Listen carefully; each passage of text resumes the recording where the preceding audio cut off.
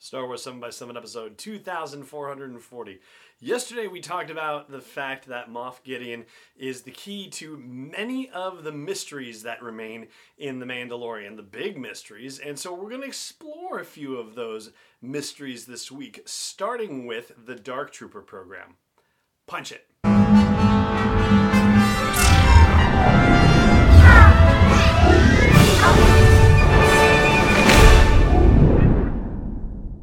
Hey Rebel Rouser, I'm Alan Voivod and this is Star Wars 7 by 7, your daily dose of Star Wars joy, and thank you so much for joining me for it. So, Moff Gideon and the Dark Troopers, that's what we're going to be talking about today.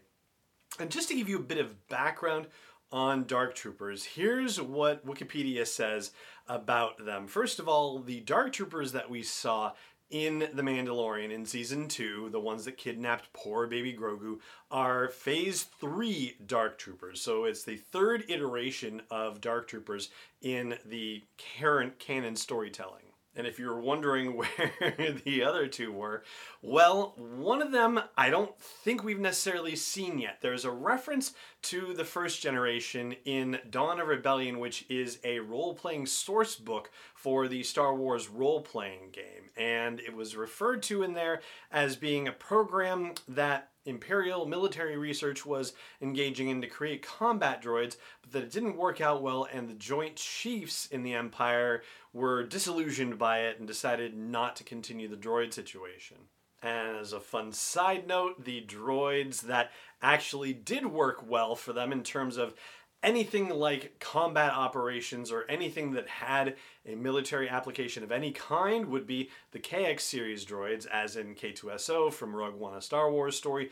They were primarily used as security droids, but they certainly had their functions when push came to shove. But they were not designed for combat like the Dark Troopers were. And so, yes, Dark Troopers didn't work out, at least at first, in a droid form.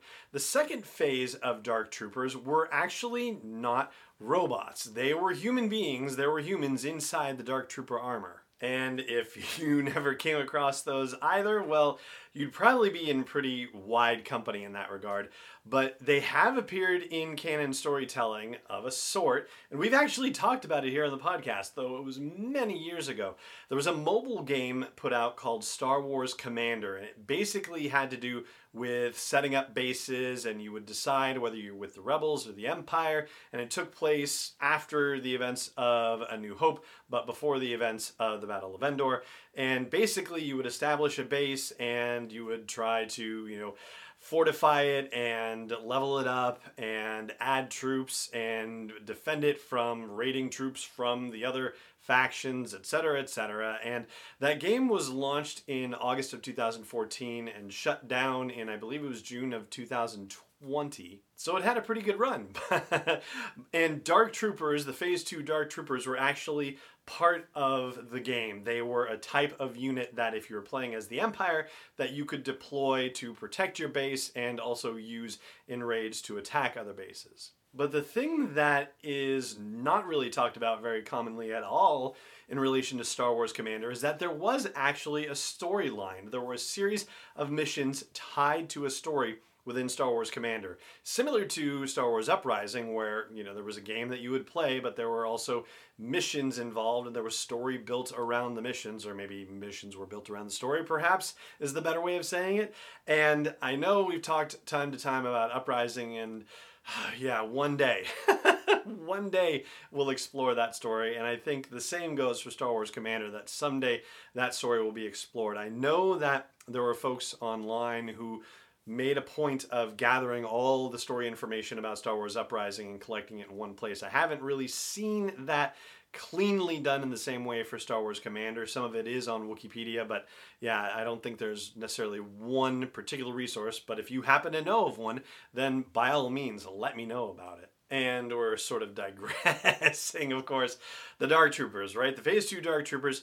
And there was an event that happened in the Star Wars Commander game called the Battle for Tatooine, where the Empire had established a base on Tatooine, and through a series of missions and maneuvers, which also involved the likes of Rebel heroes like Han Solo and so forth, the Rebels were able to take over the various forts, Fort Sunfire and Fort Iron Hand, I believe it was, on Tatooine, and kick the Empire off the planet. And Dark Troopers were involved in that battle, but didn't really do the job that the Empire had hoped they would do. And so, according to Wikipedia, the listing says that the Empire and I guess the Imperial Department of Military Research decided that the one flaw in the Phase 2 Dark Troopers was the human being. And so they went to a Phase 3 Dark Trooper. And thus we arrive at The Mandalorian Season 2. Now, we don't have any information about Dark Troopers having been deployed in any other battles prior to this. Doesn't necessarily mean that they haven't and this was the first time we've seen them. Although I will say it looks like this is the first time that Moff Gideon has deployed these Dark Troopers and actually had the opportunity to do so. So I don't think it's a known situation based on what we saw in The Mandalorian that they were proven in battle already and had been used. But certainly they did their job, and they did it as well as they could have been expected to, considering that they were going to run into a Jedi, and, no help for that, for sure. But the thing that goes back to the very original point and purpose of this podcast, which is the mysteries of Moff Gideon in The Mandalorian, is how does he have a platoon of Dark Troopers? Because if we haven't seen these things deployed in other Star Wars storytelling and the current canon storytelling, and they're being depicted as being used in kind of a brand new fashion in The Mandalorian Season 2, that has to mean that they're new to Moff Gideon as well. And so how in the world did he get a hold of them? We have to remember that by this time in the galaxy, the Galactic Concordance has been in place for more than 4 years. That's the agreement that officially ended the war between the Empire and what was then the Rebellion, what is now the New Republic. So that's been in place for a while. And the majority of Imperials ditched off into the unknown regions, those that survived the Battle of Jakku. So the notion of an Imperial remnant operating, that aggressively and with, this kind of visibility is rather surprising in this day and age. And thus, it makes you wonder all the more, who exactly is Moff Gideon? Is he just some Imperial Security Bureau guy who promoted up to be a Moff, or did he just claim the title of Moff because he was the most ruthless guy around, or is there some sort of bigger picture thing happening? And so that is one part of the mystery of Moff Gideon that we're looking at as we look ahead to The Mandalorian Season 3 and beyond. It's not the only mystery we're going to talk about this week, but it's the one that we're going to talk about for today. And that's going to be it for today. But if you have more that you'd like to fill in on the Dark Trooper situation with Moff Gideon, I'd love to hear it. So chime in YouTube, Facebook, or at home base for the show at sw7x7.com. Just look for episode 2440 and drop your comments in and have your say. All right, that's going to do it. Thank you so much, as always, for joining me for the show, and may the Force be with you, wherever in the world you may be.